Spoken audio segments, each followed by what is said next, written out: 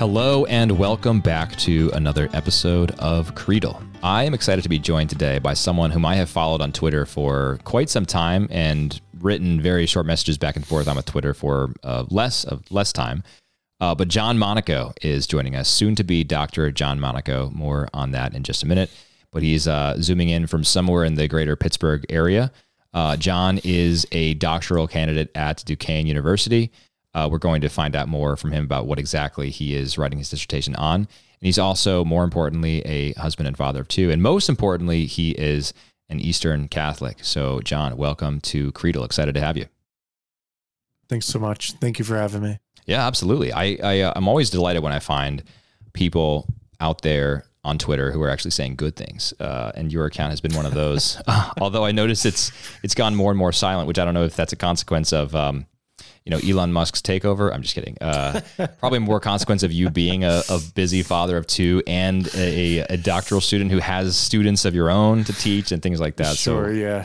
And it's probably a good thing for your overall holiness. But I miss seeing some of your insights on Twitter. So, yeah, welcome to the show. I'm really excited that we can have a little discussion tonight. Absolutely, thank you. For sure. Yeah, maybe let's start there. Since I mentioned you as a doctoral candidate at Duquesne, what exactly are you studying? I know it's theology, but talk to me more about the topic of your dissertation and some of your research interests and maybe the classes that you're teaching now. Sure. So to start, in terms of my doctoral focus, I've always kind of prided myself as best I can as being kind of a holistic, well-integrated kind of figure. So I know in academia, you could always have these hyper specialists. There's always that, joke who says, I can't really speak about Trinitarian theology in Aquinas. My focus is Christology of the 1960s. And it's like, well, if the Christology of the 1960s has no real connection to that, then what are we doing? Yeah. So, yeah. So in terms of, I do obviously recognize the need to have that kind of balance and that, but also have a need for specialization. So what has really drawn me into the theology studies and what I really like to focus on now and what will be the topic of my dissertation is pretty much ecclesiology, so the study of the church, in particular, the study of the church, both like in its internal form, how it's through the lives of its members, also in its external form, the structure, and kind of the century, so to speak, that I'm really curious about, of course, is the 20th century, right? So, we go from certain tracts on the church influenced by St. Robert Bellarmine, and then we go forward and we have Lumen Gentium of Vatican II and everything in between and some stuff after. And so what I'm most interested in is probably the work of Cardinal Charles Journet, who is a Swiss cardinal, a Thomistic thinker, very, very solid, but who kind of bridged the pre-conciliar and the post-conciliar.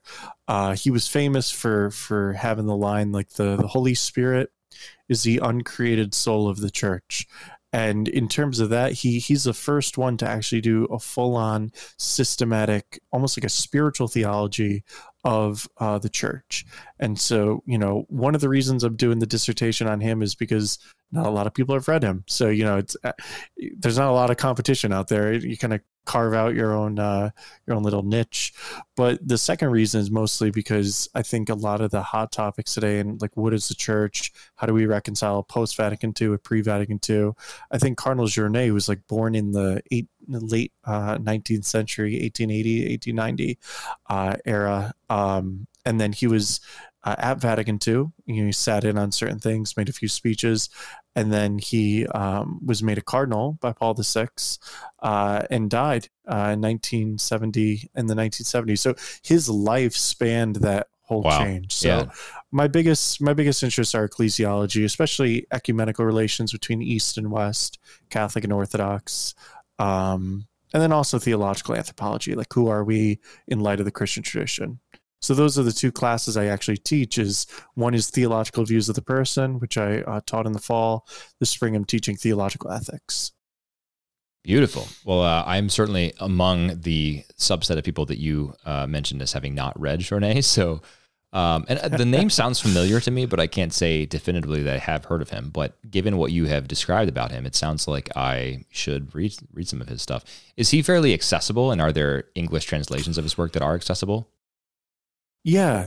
So, well, the yes and no. So, accessible in the sense of in the English language, there are translations. I mean more in the sense that is it understandable at the lay level, or do you feel like you're sort of wrapped up in? I would say so. Okay. I spoke to a Norbertine friar who was responsible for his translating one of his massive volumes into this kind of small compendium. It's called The Theology of the Church by Ignatius Press. Okay. Currently out of print, but if you can find a copy, it's worth having. And then he also did a translation of Journet's writings on the Mass. And so what he explained to me, he said Journet, when he read Journet, he wanted to pray. And it was kind of like reading like Cardinal Sarah or Pope Benedict or whoever. When you read them, like, yes, it's like deep, it's very intellectual, but it's not like sterile or, kind of dry. It's a very almost like mystical writing or poetic. So I would say so. I would definitely say read Theology of the Church if you can find a copy by Ignatius Press. And then any of his other writings in English. The other one last thing about Journet in terms of writings accessible in English, some of his translations are through what is the press? It's in the Providence, Rhode Island area. Cluny Press. And yes, Cluny Press. Yeah. Thank you. I don't know why that was missing. Cluny has a number of works by him, like The Wisdom of Faith. So. Yeah, definitely check them out. Yeah, I've got a few. I think I've got a few Cluny titles here on my desk. Yeah, that's fascinating. I do think so. I'm a convert. I didn't mention that to you before we hit record, John, but I am a convert. And one of the things that brought me into the church, I guess, I mean, there were many things that did, but one of the sort of foundational streams of thought that brought me into the church was about ecclesiology. And I remember reading. You're probably familiar with N.T. Wright, sometimes called Tom Wright, but he's an Anglican bishop. He has many, many books, and he's quite an impressive New Testament scholar who has, I think, advanced Pauline theology quite a bit from a Protestant perspective and done a lot to reconcile much of it, I think, even with what Catholics have always said. But I digress. He has this book called Surprised by Hope, and it's about eschatology and the end times. And I read that book and was really fascinated by it because as a evangelical Protestant, Anglican evangelical at that point, I hadn't done a whole lot of thinking about eschatology, apart from like sort of dismissing like the Tim LaHaye rapture stuff. It's like that's kind of goofy. Series, like who really knows what's happening at the end? But he got me thinking more about eschatology in a more systematic and organized way, and then that led me to wonder, what role does the church have in all of this? What implications does the existence of the church here and now, as a people of God, what implications does that have for what the end times look like, and how this sort of is perhaps the arc that brings in people to the end? And so it was that idea that was just a little kernel at that time in 2012 when I read that book that ended up bearing fruit later, and in 2015 I was received with my wife into the church. But so I understand why you're studying ecclesiology.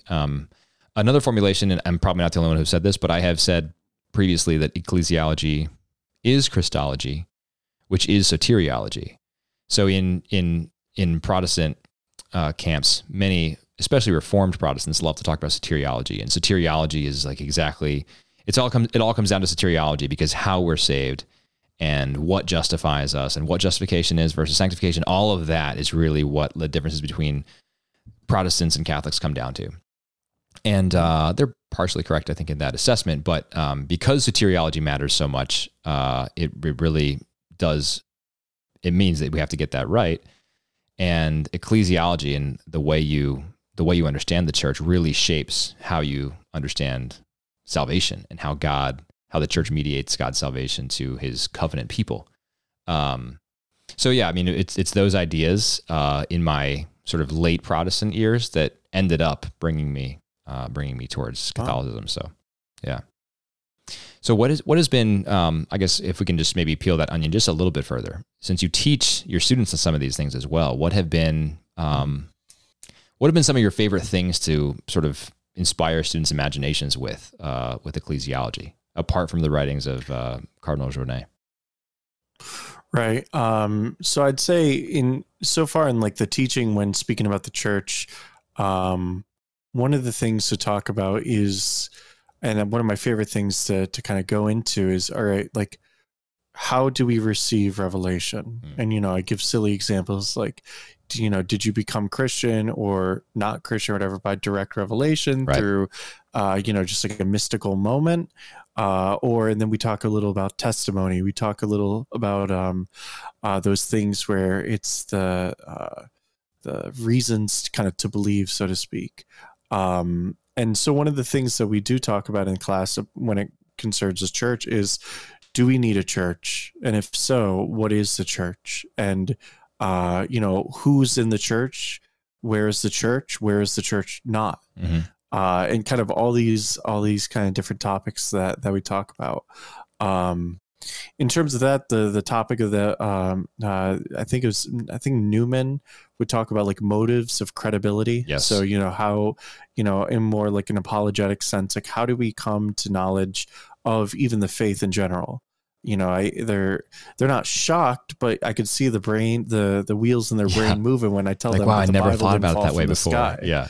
It's totally. So it's like the Bible didn't fall from the sky. Like, who compiled it together? Like, who did, when they go from the charisma of Jesus' preaching and teaching and witness of life to the proclamation of the gospel by the apostles, it's, there's this thing like that's, like you mentioned earlier, the ark, like almost like the new ark by which kind of we're saved and brought into paradise. Yes. And in that kind of same way, I show like the church has been in this narrative. It's just you have to open your eyes to see it. You raise a good point. I already mentioned that ecclesiology is Christology, and ecclesiology is soteriology. Mm-hmm. But what you're pointing out is that ecclesiology is also epistemology, right? Because it's our source of received knowledge. And you're absolutely right. I've talked with Protestant friends about this same idea, this epistemology. How do we come to know what we know? Or this hermeneutic, how do we accept the Bible as true?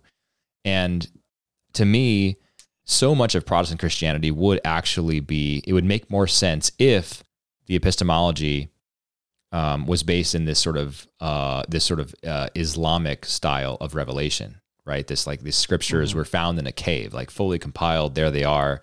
They more or less descended from on high. Maybe I guess Mormons kind of have this epistemology as well, right? Like the plates were revealed directly to Joseph Smith. And so if that were the case, then the claim of sola scriptura would make sense. I mean, there are some priors to get to that point but if it's actually something that is just sort of given to us once and for all time by an angel messenger of God, then it makes sense. Of course, sola scriptura, it's got to be in there. But if, on the other hand, the Bible has been written by human hands under divine inspiration over time and then compiled by human hands through the infallible ministry of the church, that's a very different thing entirely, right?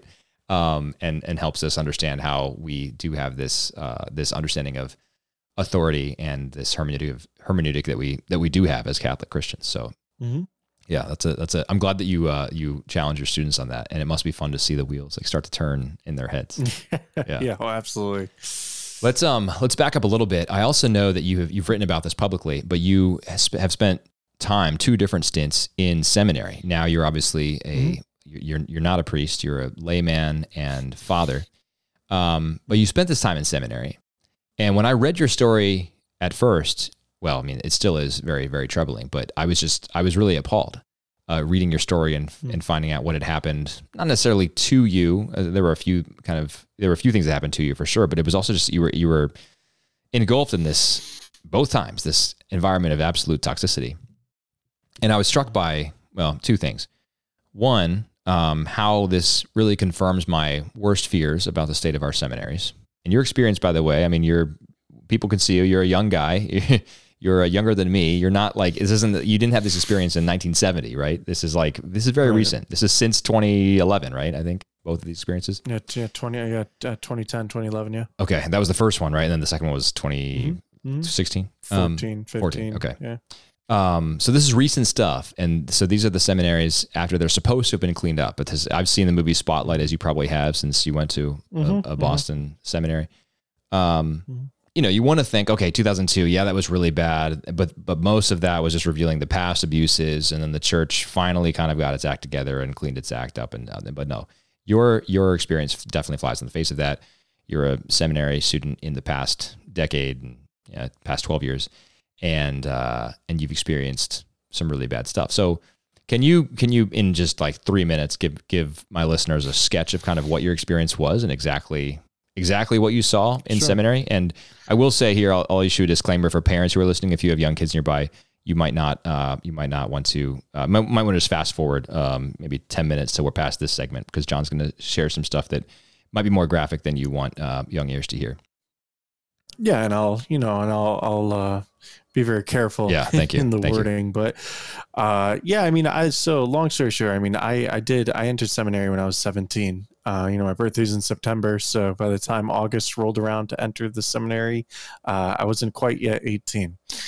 So young guy, went to public school all my life. So this is my first stint at a Catholic school. And I went to St. Charles Borromeo in Philly. For right outside of Philly for my minor seminary. I would say that I guess the best way to describe it is kind of a mixed bag, because there were some quality, excellent guys there, some excellent teachers. But unfortunately, that there can often be a culture behind the scenes. And so, in the 60s and 70s, like a lot of people who say, well, 2002 Dallas Charter, we kind of got beyond that because it was just a bunch of hippy dippy liberals in the 60s and 70s who had said, don't pray the rosary. That's medieval superstition. And then they did all this crazy, drugs, homosexual stuff, whatever. And that's not, that wasn't really it at all. I mean, I went to the two conservative seminaries, in terms of known for the doctrinal orthodoxy. In that first year of seminary, there was a mixture of a few things, right? Homesickness, just kind of first time kind of being away. Because you were young, you were like 17 at that point. Yeah. Yeah. Because minor seminary, you start younger, right? You start right out of high school usually, maybe a couple of years of college, and St. Charles Borromeo Seminary today versus when I was there in 2010. It's gone through a few different rectors. It's completely different now. At least that's my hope. But from just basic objective features like the horarium, it was a very close environment. Like my uncle, even a priest came. So my uncle and a priest came to take us out to dinner, and it was like, they were like very like, you're in this community, you don't go outside. Like you don't go. We were only allowed to leave campus one day a week, and that was on Saturdays for a few hours. So it was already kind of an insular environment. And this is not, I was born outside of Philly, John, so I know the area. I've been right by St. Charles Borromeo. This is not like, it's not like in a bad town. They're not like protecting bad part of town. You're not like protecting the seminarians. Yeah, it's super nice. Super nice. Yeah. It's beautiful. Yeah. And so, my mom made the joke, and I don't know if it's funny anymore, but she made the joke. She said, wow, they have like these like very like sharp, gates, kind of outside the seminary. And she's like, I don't think it's to, keep people out. I think it's to keep people in. And I said, yeah, probably. But regardless, that first year, and I only spent 1 year there formally as a seminarian. Then I was transferred elsewhere. But it was during that first year that, there were a few different things like guys would, like I said, we were allowed out on Saturdays. Sometimes, for the holidays, we would have like a weekend. And there would be, like drinking parties off campus by some of the older seminarians. There was a seminarian who was, again, older, and he was kind of coming into our rooms like late at night under the auspices of saying like, hey, I just need to talk. I'm having doubts about my vocation. And then he comes in the room and then asks like a lot of questions about inappropriate things, about sexuality and stuff like that. So a few of the guys, I mean, it wasn't just me. He asked it to, but he was very kind of invasive, very touchy feely. When I read the account, it seemed like there was sort of a propositional element going on there when he was raising those discussions. Yeah. Right? Yeah, propositional is a good way to put it. It was more like, it was more like he wasn't just curious, right? There seemed to be a kind of coming on to. Yeah. So I mean, we mentioned it to the dean of students and in the college division, and it was reported. It was towards I think November or whatever, so it was almost the end of the semester. They let him finish the semester, and then I guess he was dismissed. So, you could kind of say, well, they took action. It was just, a little late. I mean, it wasn't just me who reported that in that spring semester. So now we're talking about 2011 of that first year. There's one of those off-campus parties where an older seminarian, was hosting it. It was just a really weird kind of environment, a lot of drinking, a lot of and these guys are the holy rollers. They weren't like the liberals, they weren't like the ones who are, peace, justice, and a rainbow flag. These guys were, very, what you'd consider, doctrinaire, conservative, if not traditional. Yeah. Doctrinaire. But alcohol got involved. They were trying to push that on me. It was just a very kind of disturbing environment. And then, I ended up getting groped by a guy who was drunk, a fellow seminarian. And so, in terms of that, I was like, get the heck out of here. Totally, yeah. And it was just kind of a disaster. So it was a mixture of that, those kind of two experiences. But in between that, I mean, those are, one in the fall, one in the spring.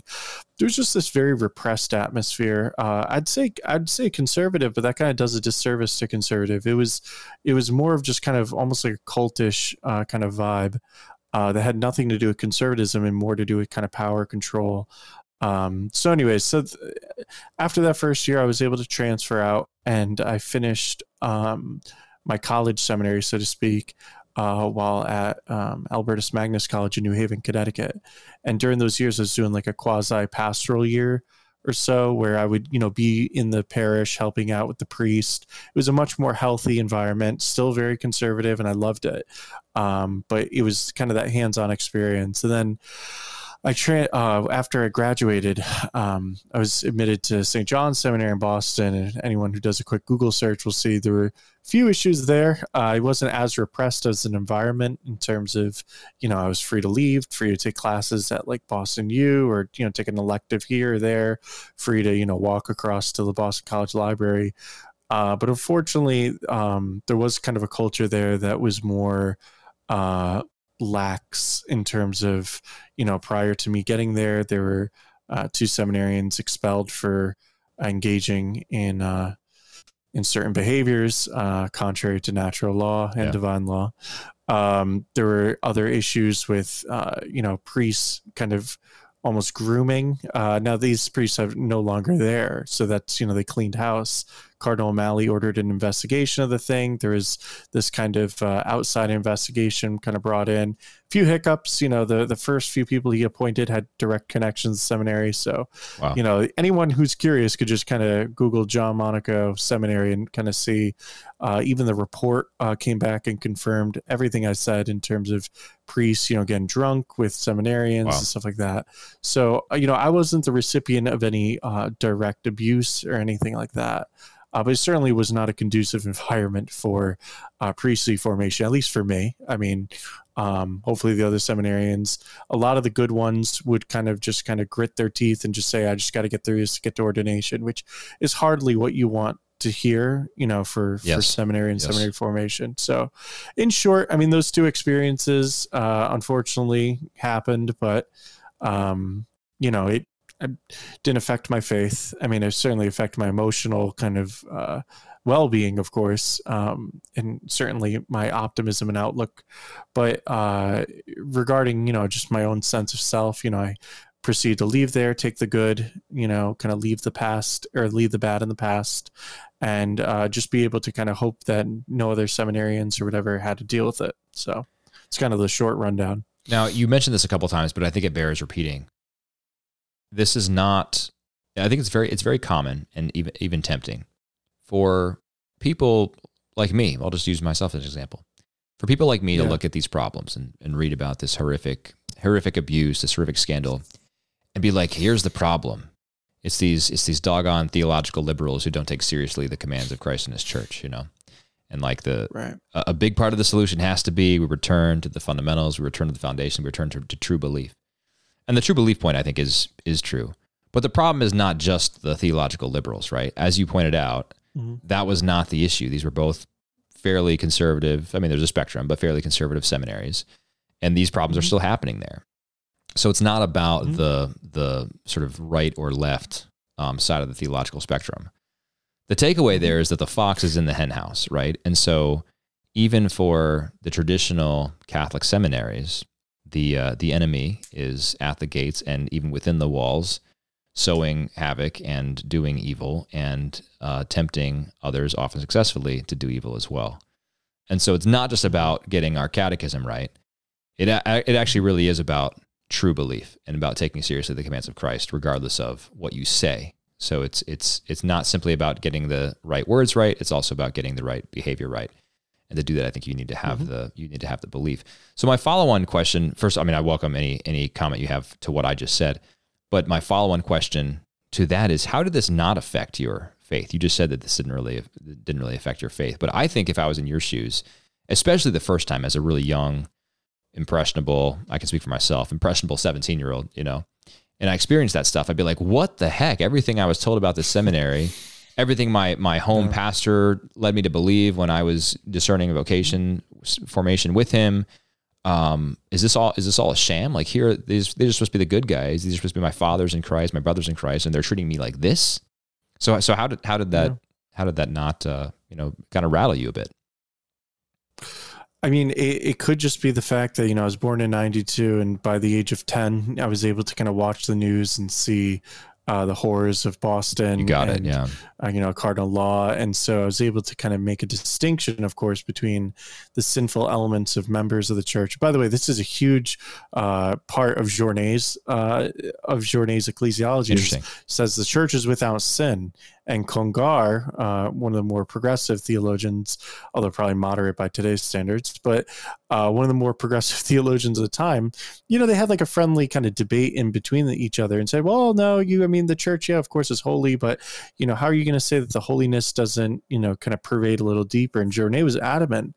He said, no, like, once you're committing kind of that holy, you can't be kind of saying, you can't honestly be saying that you're living in that life of grace, right, that belongs to those belonging to the flock of Christ. So I think for me, having that early distinction was important. But two, I mean, it's a great question. I must have just been so saturated with goodness and truth and beauty stemming from my childhood. I mean, I recently just, have been mourning the loss, sudden death of the priest who I was doing pastoral years with when I was in college. I was surrounded by I could count 10 priests in Connecticut, where I'm from, Waterbury, Connecticut, from that archdiocese that just whether they visited the house or whether, I remember going to a priest, asking him questions about God. It was early spiritual direction, my prayer life at when I was 10 years old. Right. Yeah. So it was I was surrounded by so many good things that I was actually more, when I experienced those things as a seminary, had the discernment to kind of say, wow, this is a bunch of nonsense. This isn't the Catholic Church. So instead of internalizing and say, oh, makes sense, yeah, this is a Catholic Church, and say, okay, well, now everything I know is wrong. I was so, I don't know, oversaturated with just so much beauty of the Catholic faith that what was presented to me was this kind of mockery. I was able to see it exactly for what was a mockery. But I guess just ultimately, I think it just comes down to just a gift, a grace, because I mean, I would not fault many people for, through no fault of their own, being kind of discouraged. I mean, that's why the whole scandalon, that scandal that Jesus says is cursing those who cause one of the little ones to stumble. That's what a scandal is. It causes us to stumble. It's a stumbling block. Yeah. And so, in terms of that, I've just been very grateful to be preserved from interior, in terms of my faith, having that have a negative effect. I've mentioned this before on the podcast, but that the words of Jesus in, I think it's Matthew chapter 18, when he talks about causing the little ones to stumble. I realized, I don't know, 5 or 6 years ago that Jesus, when he's speaking those words, is not speaking just to the crowd generally, but he's speaking to the apostles, right? And so this is not like a general, not like a general warning to the public. He's actually warning the first bishops, the first guy, the first bishops of the church, like, don't do this. And so that for me contextualized the whole abuse crisis, and I realized, oh yeah, the fox has always been in the hen house, hasn't he? You know, all the way back to Judas. But I think you're right to point it out as like a mockery, and to me, I almost think the mockery, because that's exactly what it is. It's when the clerics of the church, when the aspiring clerics, the seminarians of the church, are saying all the right things, wearing all the right clothes, they're in their clerical garb, and they give the homilies, and then they engage in that stuff later on. They're not only complete hypocrites, but they do reveal themselves to be perverts. And I don't mean that in like the traditional colloquial sense, although, I mean, sure. I'm talking about like they're actually perverting, like they're inverting what the truth should be in order to make a mockery of it. You know, if they didn't actually, like to just walk away from the church entirely and to say this isn't for me is one thing. It's another thing to pretend that it's for you and then just completely invert her commands. And I think there's something particularly devious about that. I think particularly deviant to say, yeah, I'm going to pretend, but I'm not going to, rather than having the sort of conviction to say, yeah, it's not for me. I'm just going to go kind of be a libertine and do my thing. Yeah. Yeah. Hirelings, they want to benefit from the system, the privileges that it offers. But they don't want that interior conversion, or just that, you know, the word for chastity from the Greek word, it actually means like this kind of total integration of one's life. So it's not just, you know, living in an ordered way in terms of sexual desire, but it has to do with just this kind of being an integral person, a person with integrity, a person that is kind of whole, you know, focused on that one thing necessary, not, you know, kind of fractured, drawn away by all these things. Yes. Yeah. I mean, it's why it's helpful to not just use chastity as a replacement for abstinence, right? Like abstinence is just sort of like withholding the passions, and chastity is actually rightly ordering and integrating the passions. Let's pivot gears a little bit. We'll probably come back to this at the very end, but let's pivot a bit and talk about your journey east, because now you are an Eastern Catholic. I believe you're in the Ruthenian Rite. Correct me if that's wrong. I'm actually in the Melkite. Okay. I mean, the same Byzantine Rite in terms of, you know, but the particular church is the Melkite Greek Catholic Church. Got it. Cool. So talk to me about that journey. I also know you're a Dominican layman. I forgot to mention that in the bio, but that's super interesting to me because you don't find a ton of Dominican laymans in the Eastern churches. Oh, no. So that's as soon as I think you mentioned that on Twitter sometime in the last like 6 months, I think maybe a year. And I was like, oh, that's pretty cool, but surprising. Because I have, as my listeners know, I have a love for the Byzantine Church since I've been attending one for the past year, almost a year and a half. And I also have a huge love for the Dominicans and have, you know, contemplated becoming a third order Dominican. So didn't really know anybody who had done both of those things simultaneously, but the fact that you have is pretty cool. So maybe let's talk about that. Maybe let's start with this simple question: you kind of why move east? What drew you? Is it in your family way back? I mean, it sounded like you grew up Latin, right? But what ended up kind of pulling you that way?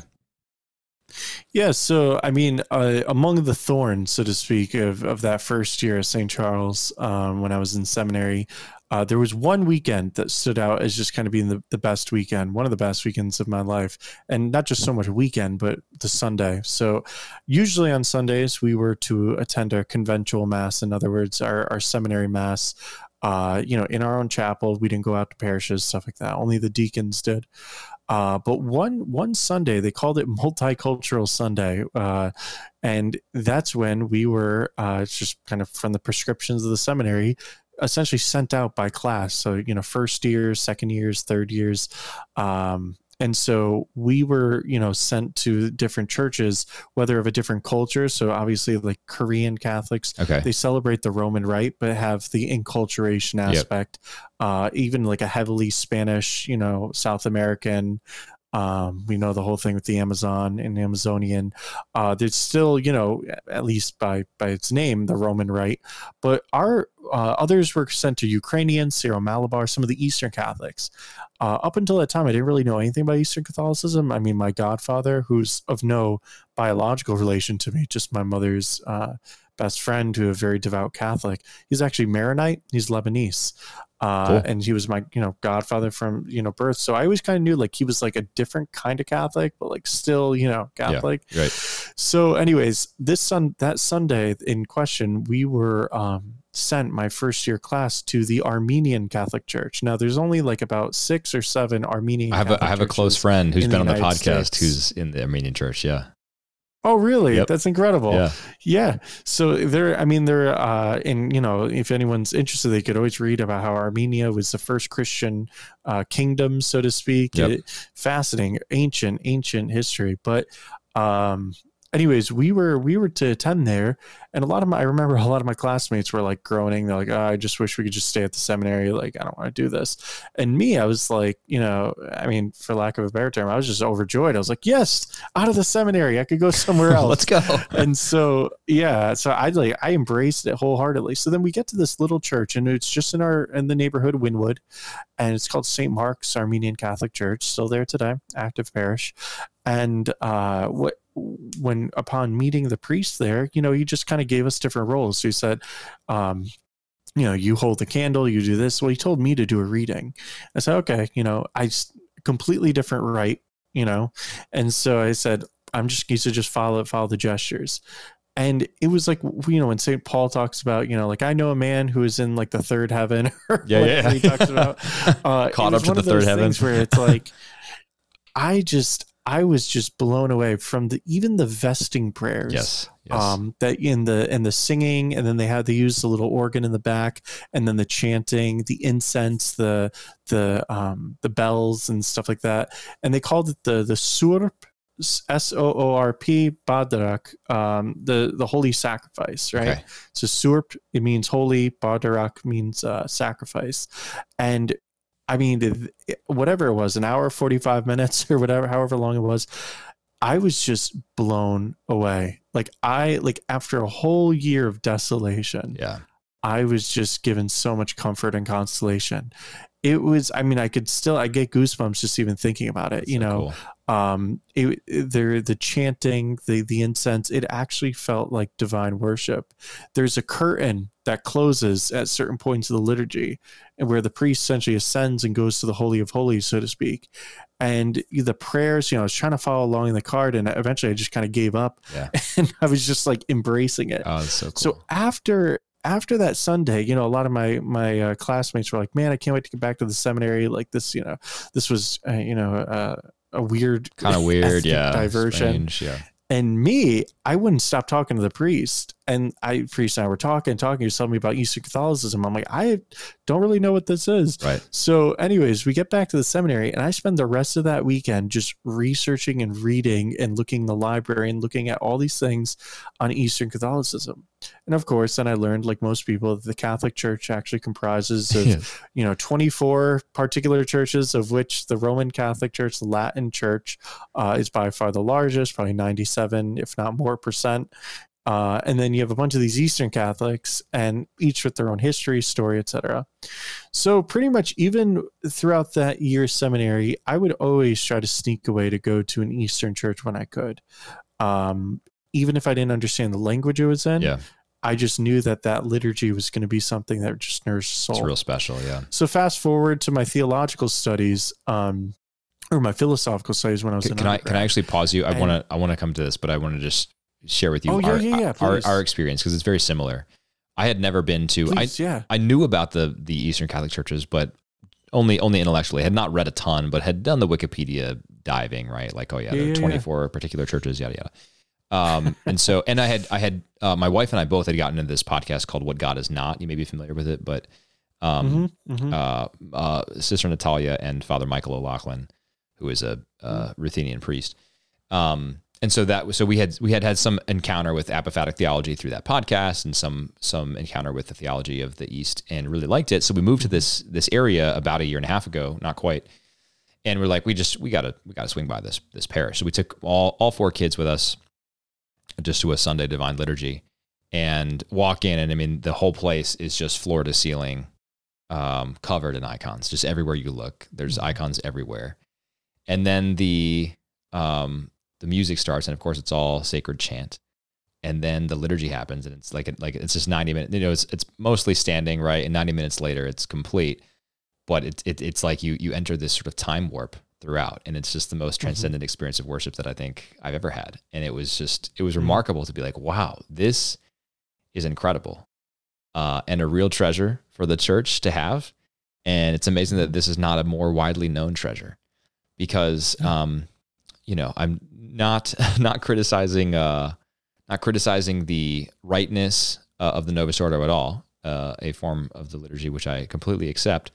But most implementations of the Novus Ordo liturgies that you see in your sort of like, you know, your nearby parish community are just downright banal compared to what happens at the smallest Byzantine church every Sunday, every Divine Liturgy. It was just, I mean, it was such an explosion of sounds and of smells with the incense throughout, and of actions with how frequently you're bowing and crossing yourself and singing. It was beautiful. It was absolutely beautiful. So we really, really love it. I mean, I shared with you before we started recording, it's a little bit of a drive for us, but every time we go, we're like, man, we're so glad we went there. This is just amazing. It's so great. So completely, very similar experience to your own, and it has spurred me to dive deeper as well and really contemplate, like, man, maybe we should just do it. Maybe we should become Eastern, you know? Because there's a lot that I like about it. Yeah. So, yeah, but I cut you off in your journey. So continue. I just wanted to share our parallel. I know for the sake of time, probably can't hit every point, but it should just be, I'll just mention that during my philosophical studies, so, you know, do my bachelor's in philosophy and then later in theology, I was just always drawn to the work of the church fathers, and especially the Eastern fathers, you know, the Greek fathers, the Cappadocians. A lot of people, well, some people may know about this. So probably one of the damaging parts of the seminary experience was I developed a very kind of almost severe form of kind of OCD scrupulosity. And actually that whole kind of notion of apophatic theology, this idea that, you know, this intrusive thought I have, like God's this, like, you know, scary big monster who's going to smite me, this and that, you know, just reading the work of Pseudo Dionysius and Aquinas and his appropriation of him, the work of Nicholas of Cusa, that's what I took when I was back in 2016, actually spring of 2016. No, I'm sorry. I'm trying to think. I think spring of 2016. Anyway, I took that when I was in Boston, and like just this apophatic kind of mysteriousness of God, that goes beyond, you know, conceptual ideas about him and stuff like that. So it was a mixture of that draw that really I found that when I go into the Divine Liturgy, it's certainly not anthropocentric. It's very theocentric. It's very, as all worship should be, no matter which rite, and ordered towards, you know, the praise and thanksgiving to Almighty God. And I guess you know, I married my wife, and she's raised Melkite, you know, from the Middle East. And what kind of precipitated my change was that I started attending the Eastern churches, I mean, for several years now, to the point where that felt like home. Yeah.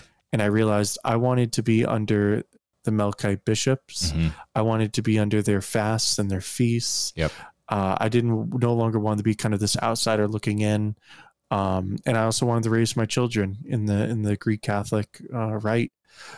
So in terms of that's kind of, it was partly familial, so not necessarily tied to cultural, nor should it, you know, need to be. Yeah. But also just, you know, once I kind of felt like, like I don't feel like an outsider. I don't feel like I did my first time saying, wow, look at this mystical kind of experience, whatever. Like, I'm a Roman Catholic, but that's really neat to like, yeah, this is what we do. I'm like, wait, this is mine. Yeah. Oh yeah. This is who I am. That's cool. Yeah. That's really cool. So yeah, there's definitely a part of me that wants that. The point about the fasts and the feast though, I love so much of what the, in my case, the Byzantine, the Ruthenian, church does, but man, the fasts are intimidating. They're really intimidating. And I'm someone who, I love food, and it's hard for me to be like, yeah, the great fast, bring it on. Let's just go vegan for 53 days or however long it is. That's a challenge for me. It really is. So, that's not the singular issue preventing me from becoming it, but man, it is. I think about that. I'm like, it's I guess. In my current position, I can sort of have my cake and eat it too, which is not the right approach. I recognize that. So this is something that I need to work on, right? But it does strike me that the Eastern churches sort of demand more of you, which I like on an intellectual level, but the spirit is willing, but the flesh is weak, is what I'm saying, John. So right. Yeah. Trust me, I know that. So I will say one note about the fast and stuff like that. There is a nice principle in Eastern Christianity of like economy. They call it economy, oikonomia in Greek.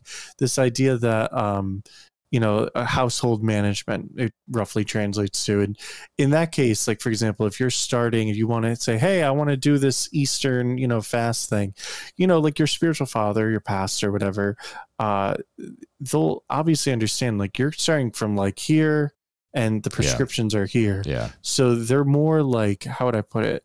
You always hear these days about accompaniment or whatever, like, but really they are truly doing that accompaniment work, because they'll say something like, okay, you can't be vegan this Lent. It's going to burn you out. Why don't you start by doing this? Yeah. And like that kind of law of gradualism in the spiritual life where, that's found in the West too, ideally.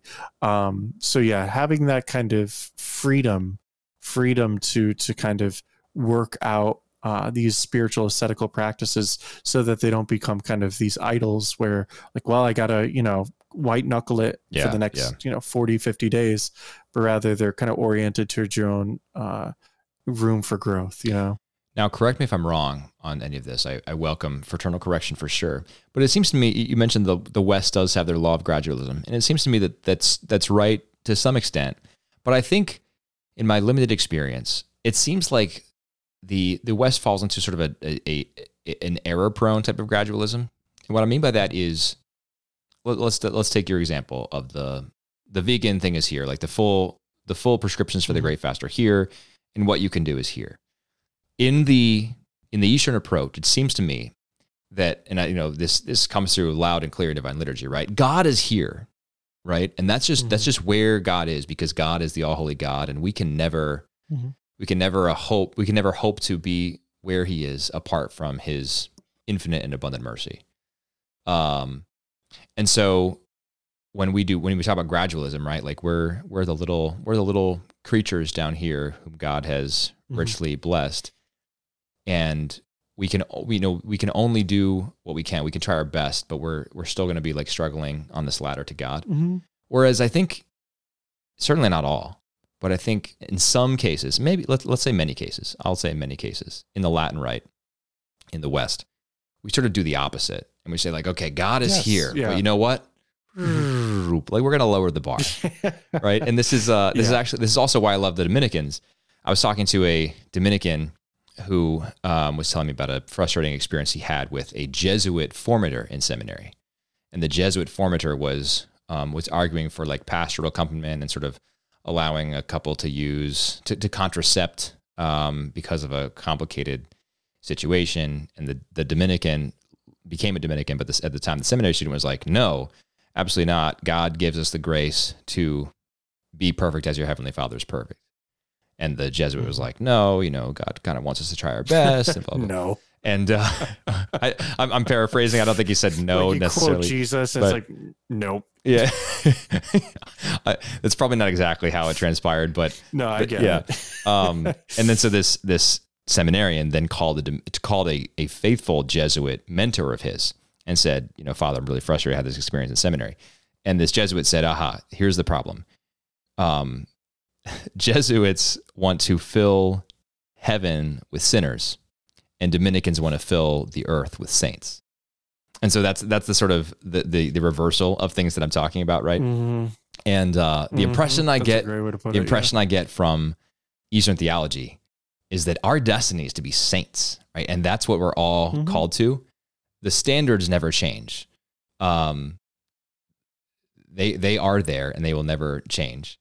And so, I guess another example might be in the emphasis on mortal and venial sins in the West, and I don't think that has a similar emphasis in the East. Not as much, no. Yeah, and I think part of that might be because if you sort of don't have this, if you don't have as pervasive an idea of God as as the very pinnacle, then you are liable to sort of fall into this rather juridical tendency of overvaluation of perhaps scrupulosity, like you were saying you had struggled with.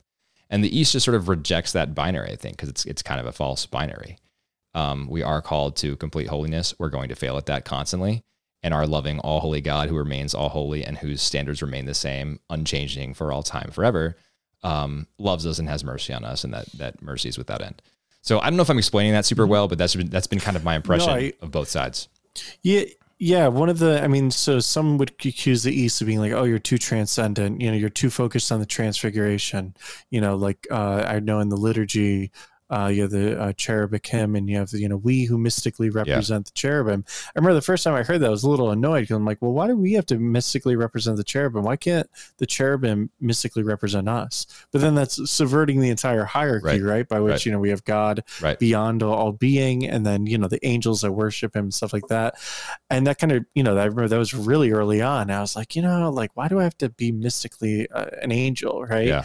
And then you think of sometimes the West overemphasizes the incarnation. I don't mean in a true theological sense. What I'm saying is God did not just become man, period. It's the whole God became man so that man might become and partake in divine nature. Yeah.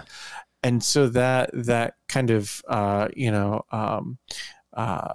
Anabaptist and the Catabaptist, it's like this upward and downward motion. You think the ladder of divine ascent. I think oftentimes in the West, especially in the way contemporary liturgical celebrations could be, we want to make God like our chummy, bro, right? Mm-hmm. The big guy upstairs, he doesn't really care. Oh, I can't stand that terminology. Us. Yeah, it's the worst. It's I don't think God cares. Just recently, I'm a diehard Eagles fan, by the way. I am too. Oh my goodness, dude. We should talk about that. Oh, brutal. Oh my goodness. I know. Yeah, I'm still in mourning. Oh, me too. It's good that Lent's here because I can, just cry. Exactly. But, I was seeing they did the Fly Eagles Fly, the Fly Eagles Fly, like that theme song. They did that for the Alleluia at a parish in Philly. And of course, and so, in the this was on Twitter, of course, I saw it, and everyone's like, wow, this is hilarious. No, I said, this is actually kind of sacrilegious. This is ridiculous. It's time to kind of grow up and, not commit. And everyone's like, I don't think the big guy upstairs even really cares about that. It's you say that to an Eastern and they're going to look at you like you have 5 heads. Yeah. Because it's what do you mean? Worship is everything. Yeah. God tells us how God wants to be worshipped. And even just referring to him as the big guy upstairs would be sacrilegious too. Yeah. Yeah, exactly. And this idea that, don't worry, God. And that's the thing is the law of gradualism in the East is always trying to help you make you more perfect, right? So it's always forward, never backwards. Yes. That's a better way. In the West. Yeah. That's a much more succinct way. Yeah, it's gradualism. It's accompaniment, but to where? Yes. Off a cliff? Where are we going? Oh man, that's a much better way of saying what I was trying to say. The law of gradualism is always forward, never back, always up, never down. There's no idea of stasis. So I think sometimes my impression from the sort of homilies I've heard in many a Latin Rite parish has been Jesus came to earth to be with you and to sort of walk with you in your life and in your pain and in your struggles. And then to leave out that second part, right? And then to lift you up again. The Son of Man became man so that we might become God. I think that's the Athanasius formulation, I think, right? Mm-hmm. Well, man, we're past time. I've already run over my time with you, so my apologies for that. It's an hour later for you than it is for me. So let's wrap this up. I would love to have you back on though. This has been great, and we can maybe talk about Eagles too.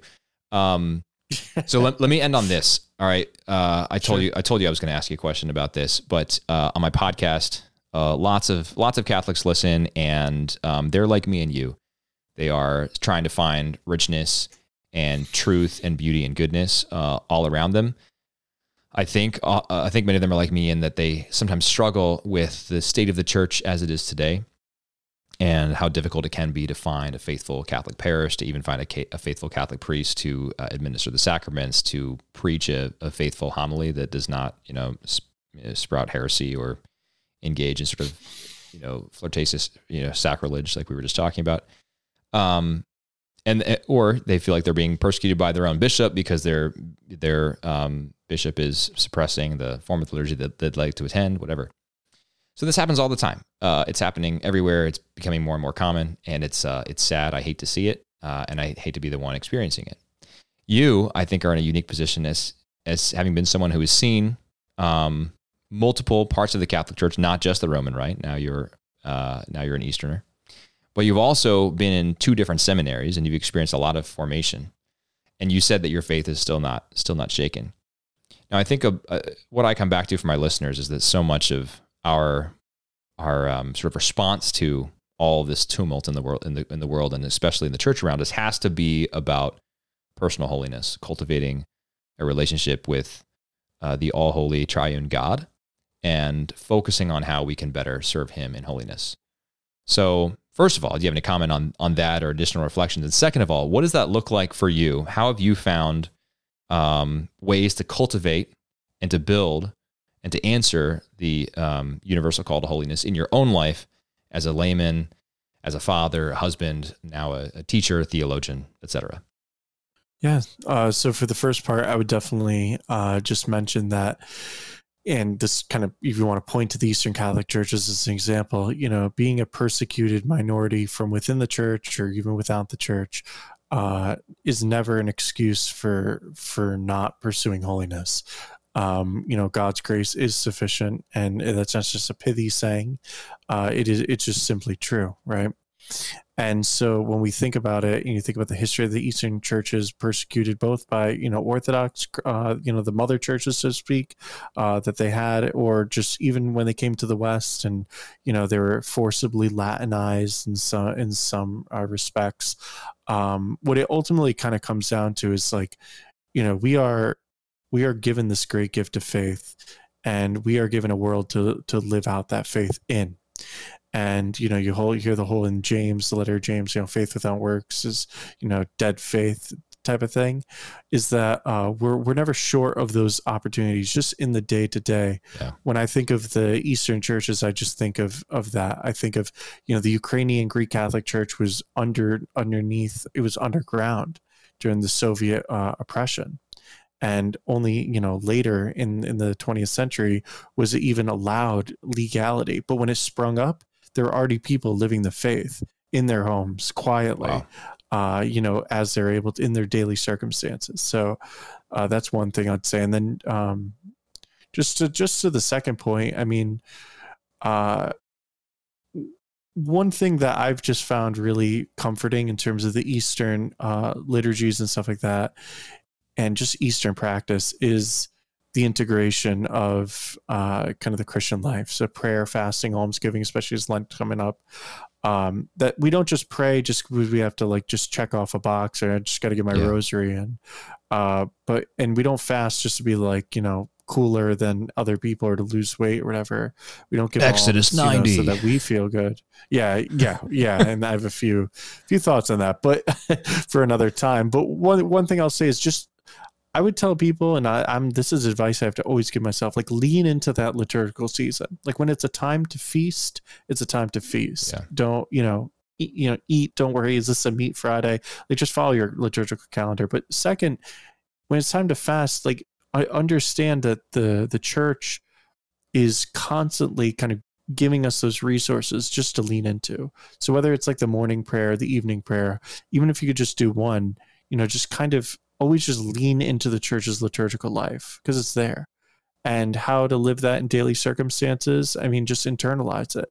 There's times that I'm driving, instead of listening to the radio or whatever, I'll just spend time in silence and just pray the Jesus prayer. And I'll even, the Lord Jesus Christ, Son of God, have mercy on me, a sinner. And, just kind of repeat it, but not like in a ritualistic, like, how can I get to 40 by the time I get to my destination? But rather just even, what does it mean for Jesus to be Lord? What does the name Jesus mean? Who is Christ? What is the Christ? What does it mean for God to have mercy? Like, just have that kind of meditative prayer. And by the end of it, just kind of carrying that around me, whenever I kind of get frustrated with the kids or something, like, oh, you just spilled your juice all over, like, and it's not this Zen crap meditation, nonsense. It's just leaning into the gifts, the treasury that the church already gives us, you know? So that's what I would say. Beautiful. Yeah. Cultivate a life of prayer. I like that a lot. Well, John, thanks so much for your time today. I really do appreciate it. Let's do it again soon. To my listeners, I definitely encourage you to follow John on Twitter. I think it's John A. Monaco. Is that right? Yeah, just my name. We'll make sure I got it correct. John A. Monaco on Twitter. I said, less active lately, but even just yesterday, we didn't talk about Latin Mass at all, but you did have a good little thread on the Latin Mass and why it will survive. So anyway, good stuff. John, really appreciate your work.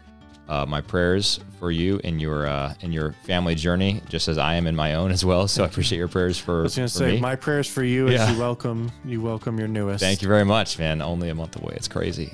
I feel like the due date always creeps up on me. Definitely not my wife, because she's the one who actually does all the hard work, especially prior to delivery. But for me, I'm like, wow, it's already almost here. It's like, wow, it just crept up. That really flew by, didn't it, babe? No, it did not. Prayers for my wife and the little one, please, would be greatly appreciated. Absolutely. To my listeners, thanks so much for dialing into another episode. If you want to reach out to John, feel free to just email me and I can connect you with him. So John, we'll do this again soon. Thanks so much. God bless. I hope so. Yeah. All right. Thank you. To my listeners, God bless you.